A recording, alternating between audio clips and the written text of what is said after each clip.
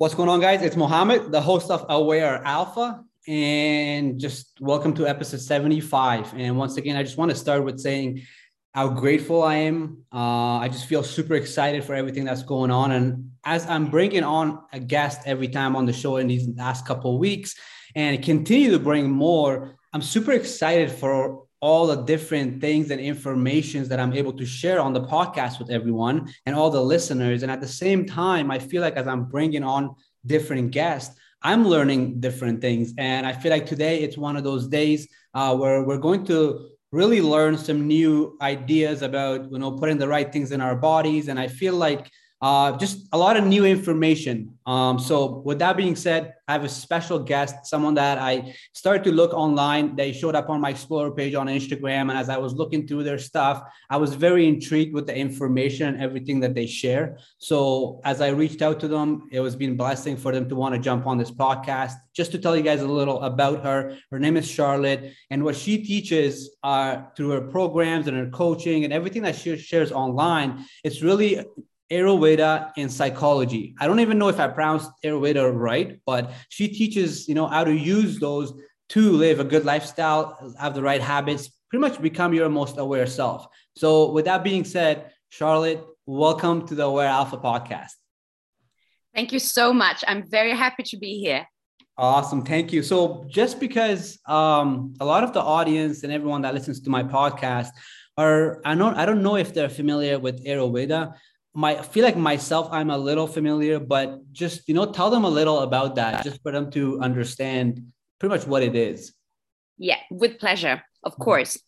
So Ayurveda is we call it often actually the sister science to yoga, because basically it evolved at the same time as yoga in the same place. So Ayurveda is the Indian medicine system. The same way that we have people know a lot of the Chinese medicine, there's also the Indian medicine.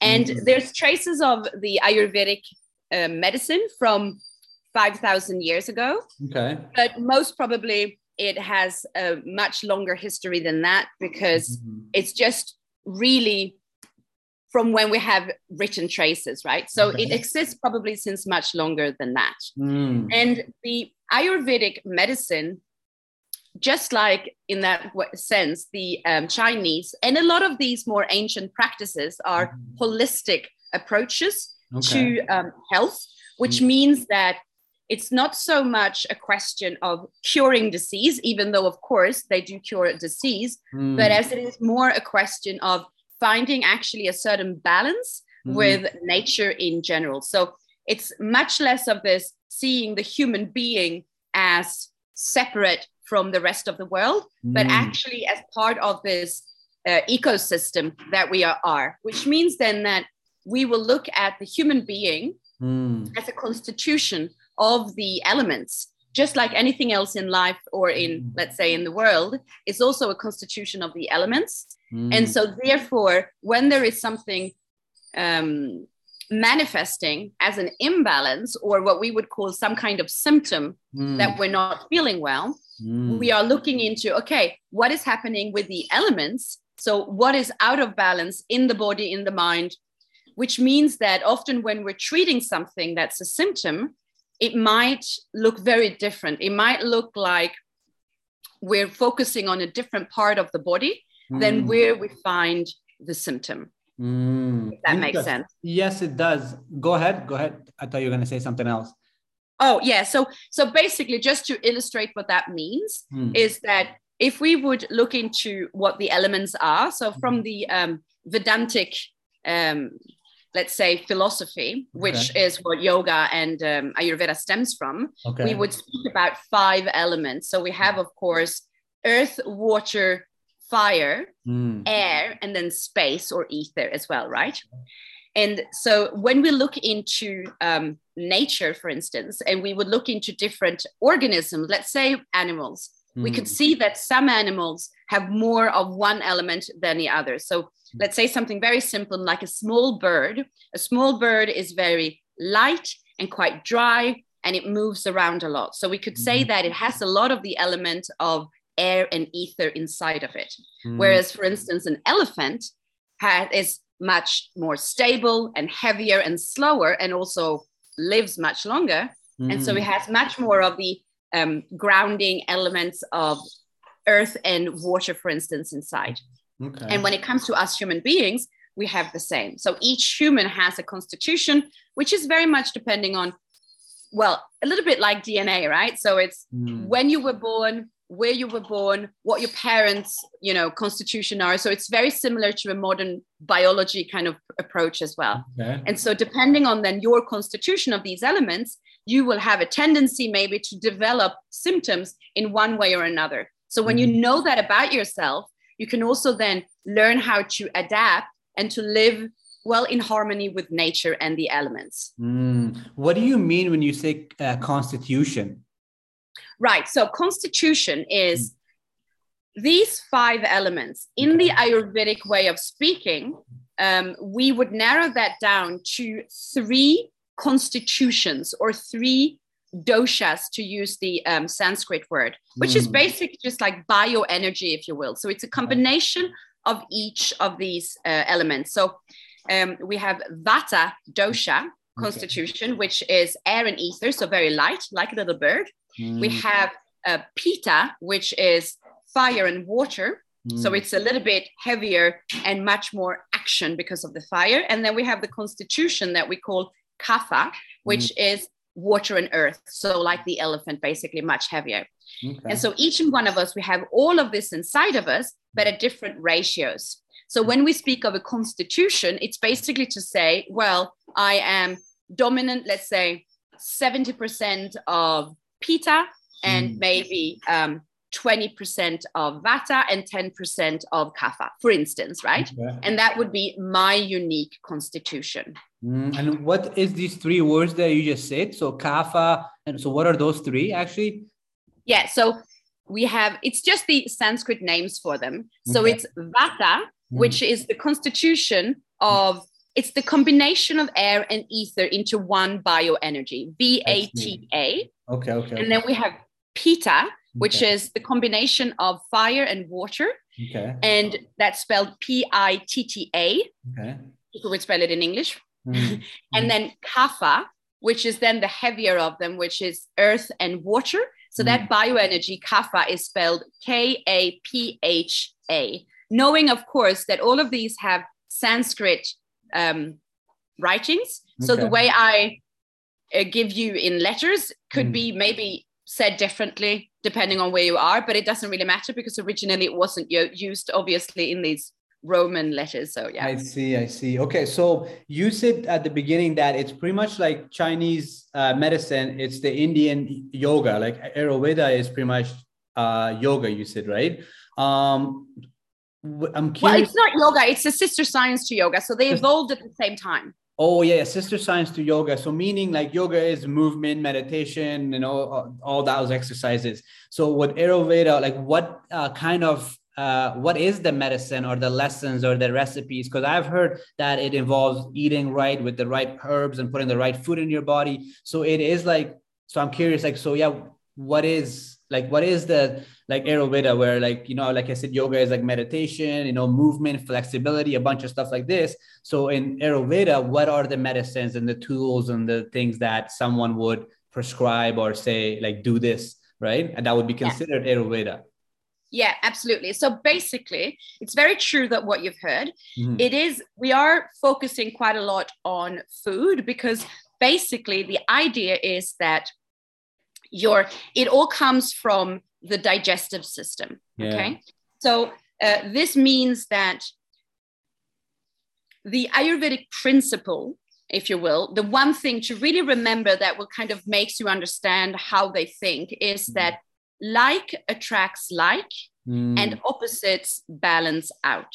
So this means that if we look into nature, and this is also actually quite yogic in its way of approaching it because it's about quality, right? Yeah. So we have certain qualities, and when they go out of balance, we would then compensate, let's say, or balance that out with the opposite quality. So for instance, there are in what we put in us, in what we eat when it comes to the different foods, but also the different spices, for instance. We will have qualities that are warming or cooling or drying or making more moist. And so depending on what we have and what we need to balance out, using what we put into our mouth, because basically we're like a mechanism, right?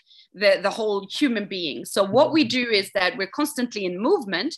We are constantly using energy, and then we're resourcing with energy as well. And one way that we resource with energy, the most common, is that we eat. Now, there's other ways that we resource those. Of course, for instance, we could say that for Ayurveda, we use yoga to bring the spiritual side into the practice. So we can resource through yoga as well, right? On a more subtle energy that we bring in and that will energize us. Whereas in the Ayurvedic perspective, I'm sorry.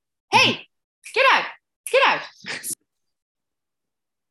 I had a little pause there because Charlotte had her pet come inside the house. So, but yeah, anyway, Charlotte, start pretty much what you were saying there. Yes, perfect. So basically, we could say that yoga brings the spiritual side into Ayurveda, and Ayurveda brings the health side into yoga, which is why they function so well together. And the Ayurvedic principle then is that we balance out what would be unbalanced, which means that since we take in energy in form of food, for instance, we very often see the kitchen as the medicine cabinet, if you will. Yeah, no, I get that. Okay, so it's very interesting what you shared, because I was like, and I think human beings were looking for like a step, or what is the next thing, or what do you do? And I think when you look at it from a holistic approach, you're saying, right, you watch your energy. One of our main sources of energy is through food. So what you're saying is that the Ayurveda pretty much approach is that we look at that individual and we see what is it that they require. So for all we know that they might be eating all the right foods, but what they need more is to spend some time meditating and spending time with themselves. And, because their just thoughts are uncontrollable and they're going something that pretty much, that meditation or taking some time with yourself, reflecting, self-care, like taking a bath, stuff like that could help you. So pretty much what you're saying is that, as Ayurvedists, there's no any set thing. What is focused on is in a way that we look at that individual, we find out what that individual is working with, what they're dealing with, what is it that they're eating. And then something that I've learned through my journey is that pretty much most of the time, it doesn't matter what you're doing or what you're dealing with. What we put in our body seems to be the most important, because right? Like, it doesn't matter how much money you make or even all the meditation in the world you do. If you're not putting the right things in your body, eventually this whole thing kind of starts breaking. So, and then it seems like in Ayurveda, you focus on that, where it ends up being, so I'm curious. So in your program and your coaching, when you work with someone and you find out, okay, so this is what this person is dealing with. They're tired most of the times, or they're just different things that individuals deal with.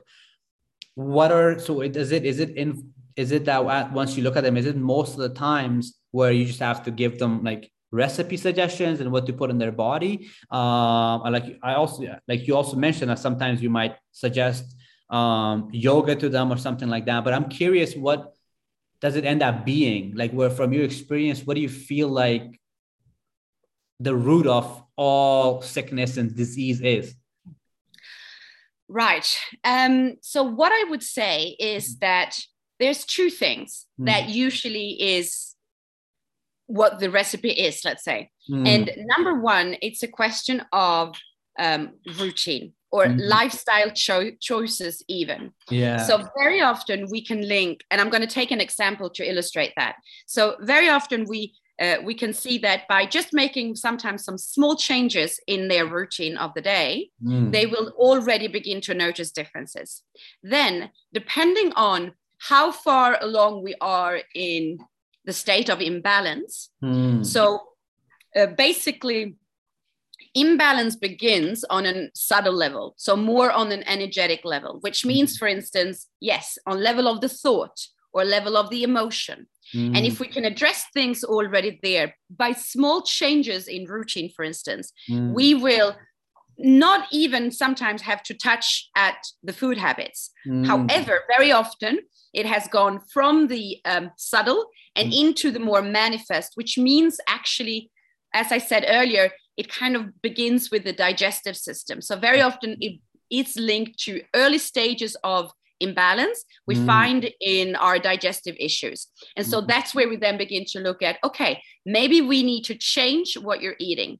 Now, what is really difficult is that people today don't know themselves, okay? They don't know how to read their signals, and they're very often actually quite ignorant to early signs and even sometimes more prolonged manifested signs as well. What they do instead is that they look at the latest trends, right? So this is the health trend for now. Do this, try that. And then there's the different, diets. Like I remember years ago when it was the big thing of the Atkins diet, for instance. And then there's which is kind of today, I guess, like a keto thing a little bit as well, right? It's a little bit similar, I guess. But the thing is, depending on the person, that might not at all be good for you. And I would even say that there's a lot of people who are practicing some stuff today that are very healthy and like conscious and spiritual that are really detrimental for their mental state, unfortunately. Some types of breath work, for instance, and also some of these like the cold and the hot kind of thing with the saunas and the ice bath and all of that, which is great for some people. For people who have a very high energetic activity on the mental level, this can actually be aggravating. They usually need to slow down instead and to ground, which is not usually happening when you're doing a lot of breath work, for instance. So people are so disconnected from listening to their own signs that they will instead trust what they see, is offered to them from the outside. So very often there's a whole work of like reversing that for the person. Okay, maybe that's not what's good for you. I wanted to take one quick example. For instance, I had this client so his work is in trading. So like a lot of people, I guess these days, it's very in. And so because he was living in Bali at the time, he was often working at night due to, time differences and stuff like that. But he had all these manifested issues that were on the mental state. So he was quite low in energy. He was quite sad, actually. There was like, I don't want to use that word really because that's clinical, but like a depressed kind of state a little bit. He would also experience constipation and he was never really hungry. So there was this like heaviness in him. And what he noticed as well was that he found it really, really hard to get up in the morning because he would actually get the second wind after 10 p.m. at night, which would have him then be more creative, it felt, at night. So by just do two things, changing his routine, I made him go to bed earlier at night, no questions asked, which would have him get up earlier in the morning. And in the early morning, I would have him have a ginger tea. Okay, so have ginger tea early in the morning. And over the course of a week already, he noticed differences, which was that when I saw him again after a week, there was this glow in his skin and there was this sparkle in his eye. He was much more positive in his thinking. And he had realized that because he managed to get up earlier in the morning, have his ginger tea, he would also be motivated to move, to exercise at that time. And by 10 a.m., instead of 10 p.m., he was feeling creative. So he was being able to do a lot of creative work between 10 a.m. and 2 p.m., for instance, and then have also the conscious of feeling good about going to bed early at night. So it reversed his whole cycle and his symptoms changed as well. Interesting. Why did you suggest for him to drink ginger tea? Like, what was the reason for that? Right. So 2 reasons. Number one, when your mood is quite low and heavy that way, it means that your kapha dosha, so that part that is like the heavier one, the water and the earth, is really quite heavy or strong, let's say, in your constitution. Okay. It might even be a little bit unbalanced. So what do we want to do? We want to create the opposite effect. So we balance out with the opposite. And what is opposite to that heavy and cold and wet? Well, it's something that heats up and dries up. And so ginger has a really heating effect on the body, which means that it will actually compensate for the heaviness of the kapha. And the second thing is that because he was experiencing constipation, the ginger will also help to activate his internal fire, so bringing the heat up, as I mentioned, which will then activate his metabolism and therefore get the digestion going faster than it had been doing, because it had been slowing down and being sluggish. That's interesting. I'm very curious to know what made you get into pretty much all this. Right. Yes. So basically, I would say that it really started when I was a psychology student back in university. So I even got into the field of clinical psychology and psychoanalysis because I was interested in understanding how we function, or how I function myself, I guess. And I started out with this because I think there's people who are drawn to the subject are people who are drawn to understanding themselves very often. And when I later on got into yoga, I got into yoga because I was actually quite in an unbalanced state and quite unhappy myself. That's the reason I got into yoga. And I didn't really link the two in those days. I just thought that yoga would help me develop a certain calm, with meditation and feeling better about myself. And little by little, as I advanced in my yoga practice and when I became a yoga teacher, I started noticing that actually psychology is what the West has developed in order to understand who we are. Whereas actually, in a certain way, yoga is the ancient Eastern tradition of understanding who we are, to see our true nature, right? As the Yoga Sutras even say. When we find yoga, when we find union, that is when the seer comes basically to the surface, right? The truth in ourselves. And so because I did a yoga teacher training in a very traditional way with Indian teachers from the Institute of Mumbai in India, Ayurveda was a natural part of what our living was like, because that's very much how the traditional yogis would live. They would live according to the Ayurvedic principles. So I got in touch with Ayurveda as soon as I started my yoga teacher training. And seriously, I thought that Ayurveda was a way to cook. Like I was like, well, it's Indian cuisine, right? And that's what it is. And I just noticed how by living according to these rules, I would find a certain peace of mind that I just never experienced otherwise. And it didn't make me understand what it was to begin with. I actually had over several years, I would say about 7 years time, I would have several times these cyclic moments that I think most of us experience, where we're feeling really good and then we go overboard and then we crash and then we don't know what's happening and we're trying to find the solution and then we go back up again. All right. And a lot of people, I think, experience that. And I would have that several times. And every time Ayurveda saved me. So I would try different things, Western medicine, Chinese medicine, this or that. And then I would see an Ayurvedic practitioner as well. And every time it saved me, and still I didn't understand, right? So we have that with the mind, right? We just go back to what's familiar.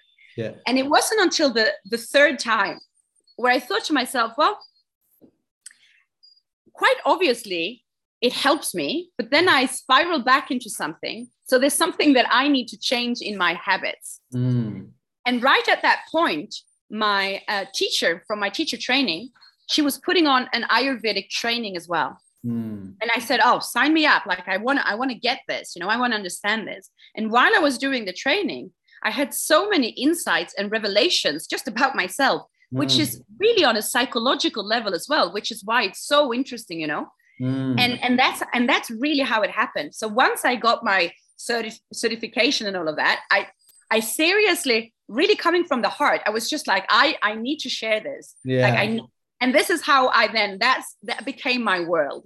That's amazing. That's amazing. And it seems like that's how it happens most of the times, or in this day and age, where a lot of individuals want to learn from someone that learn from personal experiences, right? And then they found this working, and then now they're teaching that. And it seems like that's an industry that's growing more than, let's say, your individuals that are taking a university route education. But so on an intellectual level, they have the information, but on an experiential level, they're not actually. So, and then it ends up being that disconnection, right? And that's why it seems like a lot of individuals like yourself are, making a name for themselves and helping people, because people want to learn from people who have personal experiences, and they can be like, this is what I was dealing with.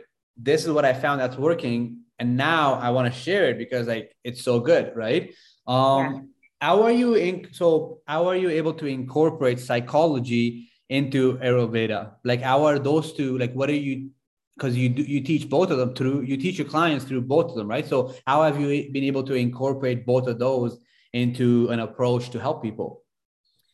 Right. Great question. So basically, the same way that we can look into how each person have their constitution, their ratios, it will give physical aspects, but it will also give, of course, mental and emotional aspects. And what I notice is that, let's take a very typical trait that we find in the world today, and that is very much promoted in the world today, which is the aspect in Ayurveda of fire, right? So the Pitta dosha. It's moving, always going further forward. It's leaders. It's I would even say that it's quite the yang aspect of us, right? And that is a great quality. But what happens is that when that quality turns towards the negative, so when it's unbalanced, what does it become? Well, it becomes jealousy, it becomes anger, it becomes some of these typical traits that we can see in when they speak about narcissism, for instance, today, right? And I mean, literally just that the world is on fire in many aspects, whether it's environmental or political or anything. It's all this kind of like the Pitta that's gone overboard. So then when we look at each person and we go, okay, I have a lot of this in me, and I find it really hard to stay balanced in it. Why is that? So this is where I find that psychology then comes in a really good way, because what I've also understood is that we will continue to repeat the same patterns of behavior as long as we are not aware of them, right? When something is in our unconscious, it has its power over us. Yes. So, right? So a little bit like, I mean, it's Carl Jung who spoke a lot of the shadow and the persona, or, when we bring light into the shadow aspects, that is when we can change something. And when I look into, and this is like, I see this with my patients in psychology, and I see this with my clients in Ayurveda as well, right? It is only when we become aware of a trait inside of us that we can look at it and then change it. Once we know it, it's easier to change it, but we can only change it when we become aware of it. So these people who have a Pitta tendency, as long as they're not aware, I mean, hey, I'm the first one. Over years, I would have these cycles, right? And it was when I came to realize, oh my God, this is what I do. And so what we often call this, to make it easy, is it's a question of self-image. I have an image of myself that is deeply rooted inside of me, linked to who I make, what I make all this mean about me, limiting beliefs and ideas from my parents. So what we do when we combine the two is that we begin to look into the self-image of the person and then break it down in order to see, okay, this is the way I sabotage for myself when I have these tendencies to move too much into imbalance. Does that make sense? Yes, it does. It's interesting. So pretty much like it makes sense why psychology and Ayurveda works, because psychology is all mental and emotional and how to deal with all those things and how to deal with, how to build the right habits that are in place that are going to really control your life and lead you to wherever. If you have bad habits, it's not going to lead you to something good. But if you have the good habits, it leads to a healthier, much more aware version of yourself. I watched one of your posts recently, and you're talking about detoxing, right? I'm very curious to know, because even myself, I'm thinking right now, and as I was watching some of your stuff recently, that about 3-4 years ago, I had started to detox. So I would go buy these drinks that is for like your liver, and then you're supposed to drink it and flush it. These other and it was all like Chinese medicine type of like holistic stuff, right? This other drink that was good for your liver and lungs and all these different things. And then at one point, I was even drinking this tea where it's supposed to help you detox, like pretty much inside you. But anyways, around that time, I just learned about that, how important detoxification is, like detoxing.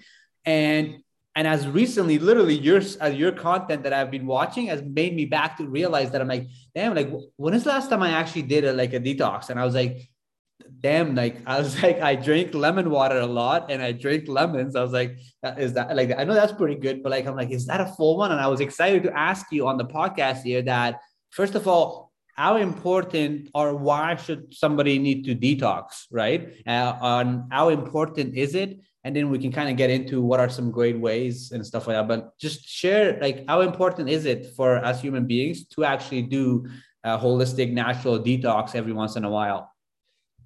Well, I would say that the ideal thing would be to not even come to the point where you need to do like a detox, because your whole body, your whole system has its own natural detoxification. Okay. And when everything functions, it does this naturally, especially at night, which is the reason that when we wake up in the morning, if our body is quite well imbalanced, most of us need to go to the bathroom. Yeah. Actually, during the night, all the organs in the body are doing their own detoxification process.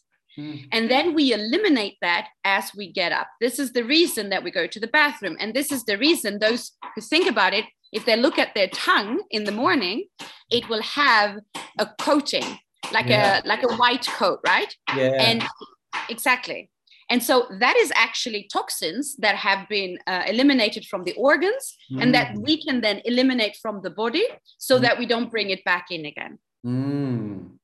So what I was saying, for instance, yesterday in that post about detoxification, we have the fact of being alive in itself means that we take in energy because we eat. Yeah. We eliminate that energy or the toxins from the energy, what we can't use, the waste of it, in sweating, in when we go to the bathroom, and as I was saying, the tongue and all of that, right? And then what we need to do as well in order to keep this going is that we need to activate physically the body, and then we need to restore the body.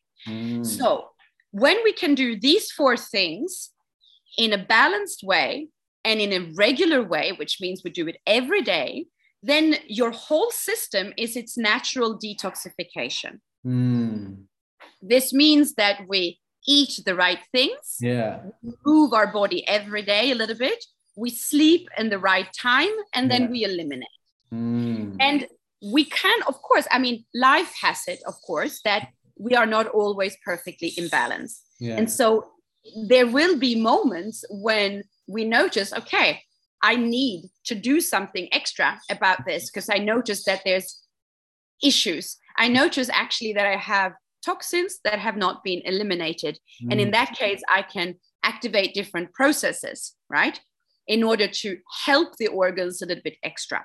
So there are all these herbs, for instance, like we can find as well then in other holistic approaches, like the Chinese medicine as well, that we can help, that will help. So in the Chinese medicine, there is a focus, I think, I don't know it as well, but there is a focus a little bit more on specific organs, whereas in the Ayurvedic approach, we're talking then about these doshas, these element constitutions, right? Yeah.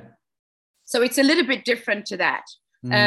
But basically, one of the first things that, just to give you a really easy way to think of when do I need to detox, or when do I need to think about how I'm eliminating, you'll notice it in a couple of things. So for instance, that coat in the morning, we all have it. Yeah. But if you notice that that's actually quite a thick white coat, like for instance, people who when you have a flu or when you've got a cold, so like for instance, you're in Canada, I'm from Sweden, right? So I know that in wintertime, most people have this ongoing cold, right? That just keeps on.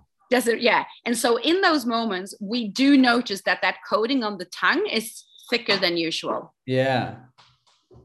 So that is one of the things we notice. Okay, that's not normal. That's already an early sign. I need to detox. There's other things like just having a lot of pain in the body, like the joints. If you experience that, you wake up, you're always kind of stiff and you have these pains. That's another sign. There's an accumulation of toxins in the body that you're not really eliminating well. You notice as well on your own odor. So your body odor and your breath, if they're stronger than usual, it means as well that you need to eliminate, right? And even people, I think a lot of people have noticed themselves, like if I have a bad breath, maybe it's because I'm dry, so I need to drink. And that is actually one very early way of detoxing, adding more water in to flush out the system. That's interesting. And it seems like with Ayurveda, it's like, just involves listening to our own body, right? Yes. Like listening actually what's really going on. And I like that because one of the things I feel like we continuously share on this Aware Alpha podcast is whether we talk about relationships, about childhood trauma, like so many things, it seems like the solution, or one of the things that is very well mentioned, is to continue and sit and just listen to your body, listen to the way you feel, listen to your thoughts, listen to the things that are coming up. And it seems like with this, it's the same thing, where if we sit there and we do focus on listening to our body and just paying attention to, like when I'm in the morning, when I wake up, or do I have joint pain, right? Do I have that coat on my lips or tongue? And just like mentally, how do I feel, right? Do I feel tired through the day? And all these things are all our body expressing itself and talking to us, it sounds like, right? And I feel like that's something that I embody a lot myself, like eating the right things and making sure I eat the right things. And I'm very big on that. And I like that. It seems like, that's why I was excited to have you on the podcast, because I want to continue to talk about the importance of putting the right things in our bodies, and how important it is, and from the right herbs, the right food, and everything like that. I have a question so in Ayurveda, is there anything to do with eating meat and dairy? Like, is most of the approaches, the recipe approaches, is a vegan and plant-based, or is in Ayurveda also they talk about eating, certain meats and it's good for you, and certain dairy and the benefits of a fresh, dairy for you and stuff like that. So I'm curious if it is incorporated or not, or is it really like a vegan, plant-based approach? Right. That's a great question. So actually, one of the things that is really important to remember from the Ayurvedic perspective is that food is medicine, right? And so what this means is that animal products exist in the Ayurvedic kitchen, if you will, and can definitely be used as a way to treat. So there are a few things, like both meat and dairy, both meat and dairy have very heavy qualities. And so that means that for certain diseases in the Ayurvedic perspective, this will absolutely benefit. I would say that the big difference is that when you look at meat and dairy as medicine for us. Like, actually, if you would look back thousands and thousands of years ago, when we couldn't just go to the supermarket and buy our steak, when humans would kill an animal, that would be food that was very, I mean, it wasn't every day, right? Because they probably wouldn't kill every day. And so it's the same way. It's like, it's something that we can use because we need it at time. And it's when I really want to say, it's like when it becomes industrialized. So basically when it becomes this thing of eating meat every day, or eating 3 times even a day meat and dairy and all of that, that's not recommended. I like that. You know why? Because my approach to eating is, and just like my research process is to look back at hundreds and hundreds and hundreds of years ago, and what were people eating? And exactly you just said, and meat was a delicacy, right? It's like when the hunters went out and every once in a while they got something, they came back and then it was a delicacy. And then for the rest of the times they were eating off the ground and off the planet and what it was bringing, which was herbs and fruits and vegetables and stuff like that, right? So and that's the first time I've heard somebody else literally share that and talk about it like that. So it's so true. So that it makes sense that meat and, milk and dairy, there's certain things that it's very beneficial. And once again, it just comes back down to it depends on that individual and what's like, what are they dealing with and what would be the best thing for them, right? And sometimes it sounds like eating meat and dairy and certain things that are in it is probably the most beneficial, right? Everyone that's listening to the podcast, if we hear a little bit of hammers and everything like that, Charlotte is in Bali, and before we start the podcast, she mentioned that there's some construction going on. I was like, you know what, it's okay, let's record anyways, because the content that we're sharing here is actually very, very valuable. So I'm sure everyone listening, they will go through the couple of seconds of hammering and everything like that.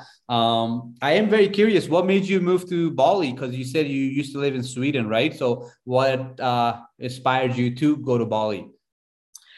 Right, yes. So I was born and brought up in Sweden. And then I actually lived most of my adult life in the south of France. Okay. But when I was about 20 years old, so this is a very long time ago, like 20 years ago, okay, I went out traveling, backpacking through Southeast Asia, which was a big thing back then. Okay. Nowadays, the world is so small, so it's nothing. But back then, it was like a big thing, right? Yeah. And it was the first time I set foot in Bali back then, and it just had this effect on me, right? I fell in love with the place, and it was just this incredible experience for this, 20-year-old Swedish girl who'd never been out of Europe. And it was just, so when I went back to Europe and then I moved to France, it existed in me for years and years. I had this like longing to just go back, Yeah. And so when I finally moved here I had gone through some quite important changes in my life. Okay. On a personal level. Okay. And I had left I was in the corporate world and working and I changed a lot of that. Yeah. It took a couple of years to do. And during that transition, I had this, I was actually in therapy, and I said to my therapist, or analyst actually, because she's a psychoanalyst, I said to her, I think I want to become a yoga teacher and live in Bali. And she looked at me, she's like, well, of course. I mean, I can see that happening. And it took some time, but I had this deep desire inside of me for this. And so, and I came back to Bali. I had a friend who'd been living here for the past 15 years already. So I came to visit, and I think it's difficult when you explain it in hindsight. In the moment, things just go in this kind of like flow. It's just happened. And And how many years have you been living in Bali now? Now I've been here for 7 years. 7 years. That's amazing. And I just wanted to make a comment, because you said 20 years ago, like when you came out, and in my mind, I was like, so you're saying you're 40. And I just want to say, you look like you're 32 to me. If you had asked me how old I look, I would have said 32. So pretty much everyone listening to the podcast, everything that you're putting in your body and the whole Ayurveda and that stuff obviously is working, because like you look 32 and you just said that, so I just want to say that that's what I would have guessed. I would have said 32. So the thought that I have is for you, psychology and Ayurveda, right? And it involves, really like emotions and mental habits, all these involved. And at the same time, what are we putting in our body and all these things, right? So for yourself, when you're working with a client or you were working with an individual, what do you notice that's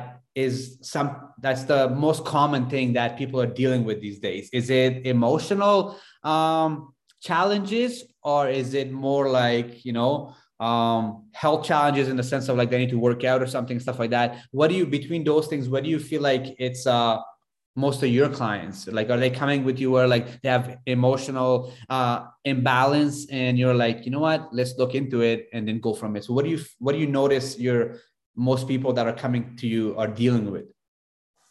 Well, you know what? Most people come to me with a more physical reason, right? Okay. So it's often they speak about something. It could be hormonal, because someone told them that it's hormonal, not because they know it, but because someone told them that it's that. Okay. It could be digestive. It could be size of the body, exercise, all these kind of things. And what I always discover, like this is, it just seems natural to some of us, right? You'll probably agree with me, but what I always notice that the root cause is always emotional. No, so true. It's so true. And I'm very curious, is there, like, when it comes to the psychology part and the emotional part, what type of things do you teach, in a sense of, is it like changing your habits, or do you get to deep enough about childhood trauma and, all these things? Like, do you work with clients that are, you end up finding out that it's actually some childhood trauma and some abandonment issues and certain things that happened to you when you were a child that is actually the root cause of these emotions, and has nothing to do with you eating healthy? Because like, I'm imagining right now that, let's say somebody that's like just eating all the right stuff, they're super healthy and everything, but yet emotionally they're just not there. It's because they're dealing with some kind of childhood trauma. I've experienced that myself, in the sense where I was eating good and healthy and like things were good, but it's that I had a lot of childhood trauma that I had to work, right? So I'm curious that in your line of work, does the psychology and the mental and the emotional things that you just said get that deep, where you're working with a client that is literally needing to heal their childhood trauma? Yeah, absolutely. I mean, it depends on the configuration of the work, right? So people who come to me with a very specific need that is more linked to what's going on with them, maybe we'll do one session, maybe we'll do two, maybe we'll do three. Okay. In these situations, we don't really get to go that deep, because that's also part of the, like the defenses that each and one of us have, is that we don't let that come to the surface. Exactly. However, with the people that I work with really on a more therapeutical base, which means that we have weekly sessions, of course, and it's on the long term. Absolutely that comes up. And because you also realize one thing, and that is, we actually, I know it sounds like a cliche, we actually have all the answers within us. We might not have access to them straight away, but they're there. That's really good. Yeah. It sounds like we just have to listen long enough, patient enough, and be patient enough for those to come and those answers to come, which most people are not doing, right? Most people are not staying patient and getting distracted by TV and Netflix and all these things. And you could probably not even, with one session or two sessions sitting with someone, if you were to tell them like, hey, you should take some time to just listen. They probably won't even really like take that as an important information, right? Because I feel like most people are naturally looking for like prescription. Like, tell me, give me steps, give me 2 steps, and then like I'm gonna follow the steps and everything should be okay, right? But it doesn't, life doesn't come in steps, like you have to listen to your body and then see what you require and then kind of go from there on, right? Yes. And I just have to say, when you said that, it's so, so true. And it's like they want the magic pill, right? They want the recipe, they want the solution. Yeah. And I can't help by linking this to this incessant need that we've been indoctrinated with of producing results. Because what producing results have is that we don't have patience, right? So from early on, as children, when they start to give grades in school and all of that, we lose the interest. We don't want to learn to learn. We want to learn to be able to get good grades. Yeah. And so it's produce a result, and then you know that you are worthy, which means that you don't have patience for the confusion, for the time, for the passive side to let things come to the surface. We become, what I was thinking when you were saying just that stuff is that we become somebody that is doing, which most of the times the solution would be to being, right? And that's a very hard thing for a lot of people, right? A question that came to me and I'm really very curious to ask is, what would you say is the key to longevity? And longevity meaning like living a long, healthy life, being 90 to 100 years old, and your brain, your mind, body, physics, everything is still functioning the best it can. Yeah. I would say in one word, regularity. Tell me more. So basically, it comes back a little bit to the idea of the magic pill or the recipe. And if we look into most of the issues that people have, and where they try different solutions without finding that it gives results, it very often just comes down to the fact that they didn't actually commit to a long-term engagement to this thing.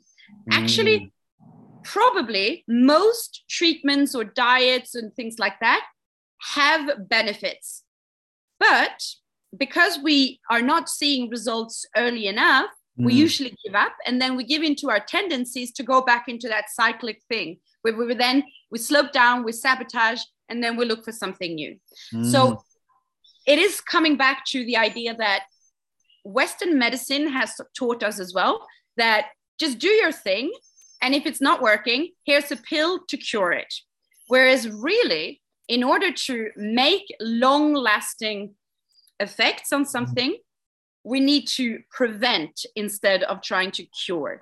And what that means is have a regular routine in your life, whether it comes to how you live your life, how you relate to other people, what you're putting in your body, what you're doing with your physical body. And then make sure that that is not something you do as a quick fix, but you do it from day one and you continue. Make it your life. Make it your identity even. Yes. No, I like that. Make it a lifestyle, right? Instead of like, eating like certain diet for a couple of weeks or eating certain this like actually do something and embody something that it becomes a lifestyle, right? And then go through that. And I think through that process, when you look at it in that approach, you start to become very self-aware.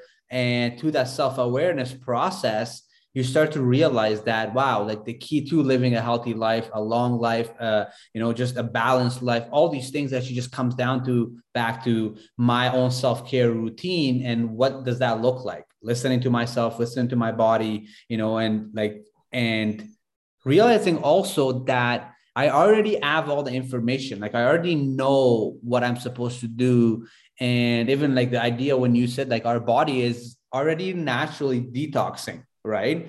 I think the key, and I just came to my mind, it sounds like is that we should just put the right fuel in there for this thing to do its own work, right? Instead of focusing on like, what kind of tea should I drink to detox, or what kind of thing I should do, right? No, I think that's super, super important. And I love the answer that you just give, because I think one of my biggest fascination is living a long life. I truly believe that I'm going to live to 120 years old, and I'm always looking for information on how to do that, right? One other question about like cardiovascular exercises. And I ask this because I'm very curious on, because I feel like it's one of the most important things for even for our heart to work the best, is that we got to make sure that, our like lungs are healthy, like the air that comes in and out of this, right? So I'm very curious, because yoga is very like if you're doing yoga all the time, it's very good for flexibility, right?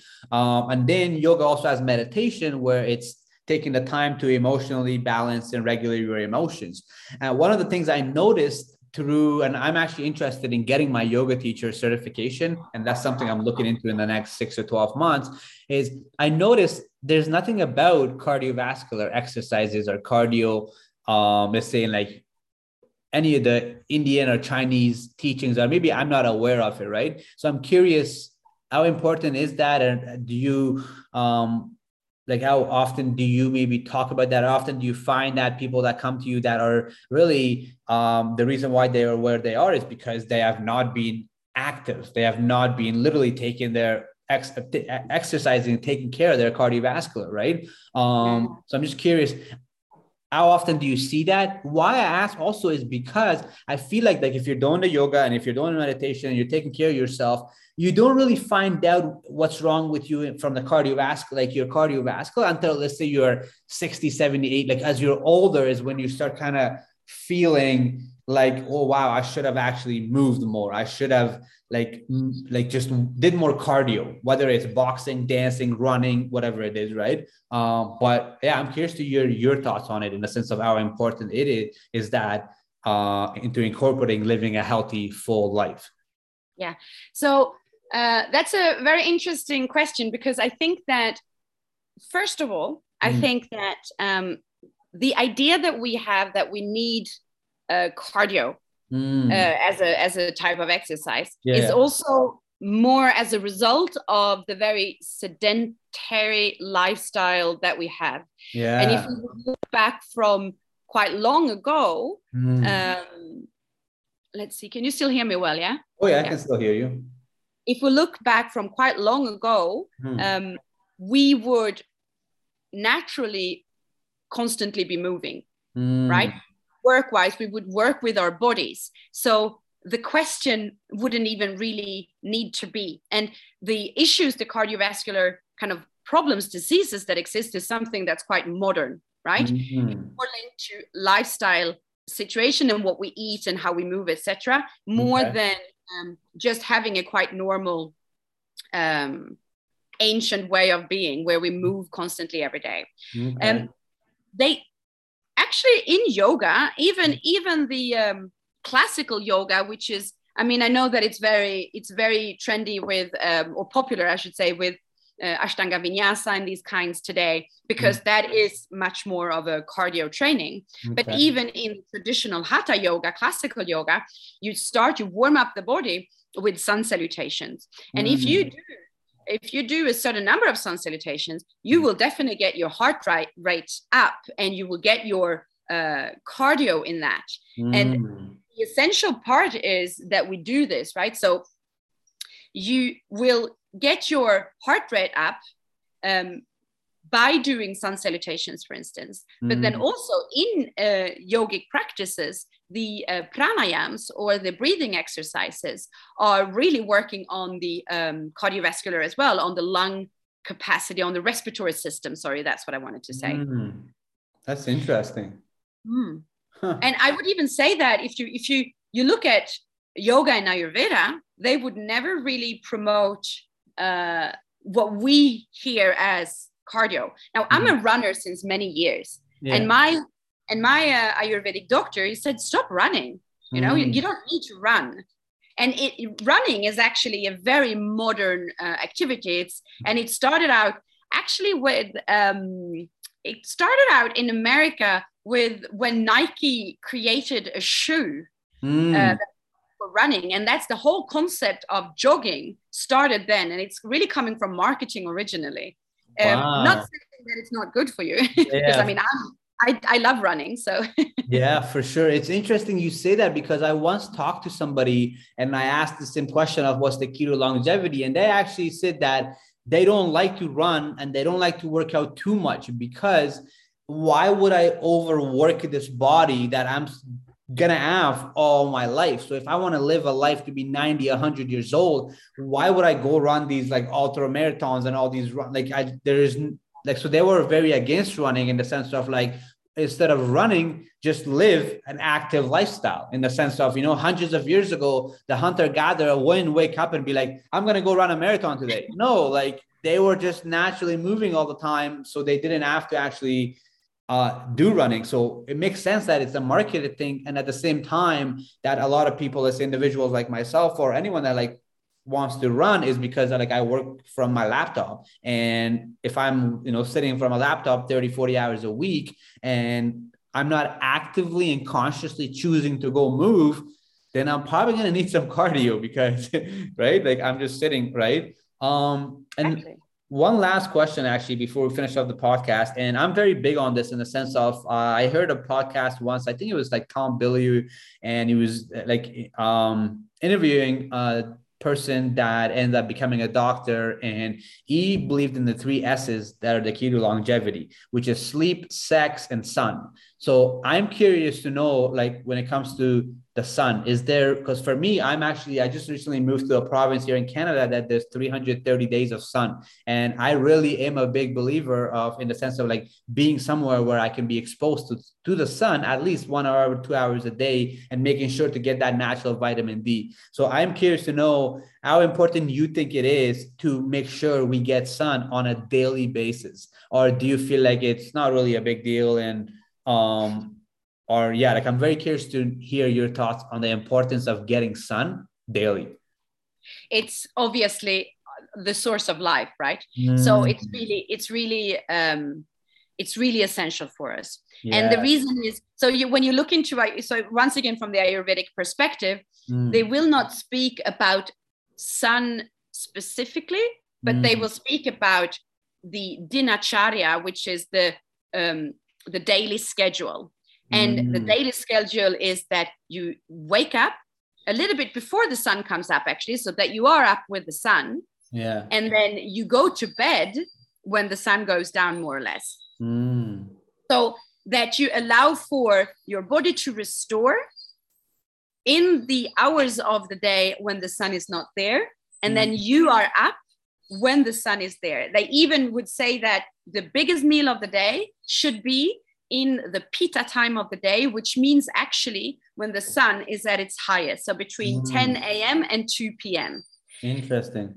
Yeah. I like that. Thank you for sharing that. And just though the correlation and the connection in the Ayurveda practice, and now the sun, the importance of that. Before we finish off, first of all, I just want to say thank you so much for your time today, Charlotte, because I'm sure everyone listening to the podcast are going to take some value from this and going to learn something from listening to this podcast.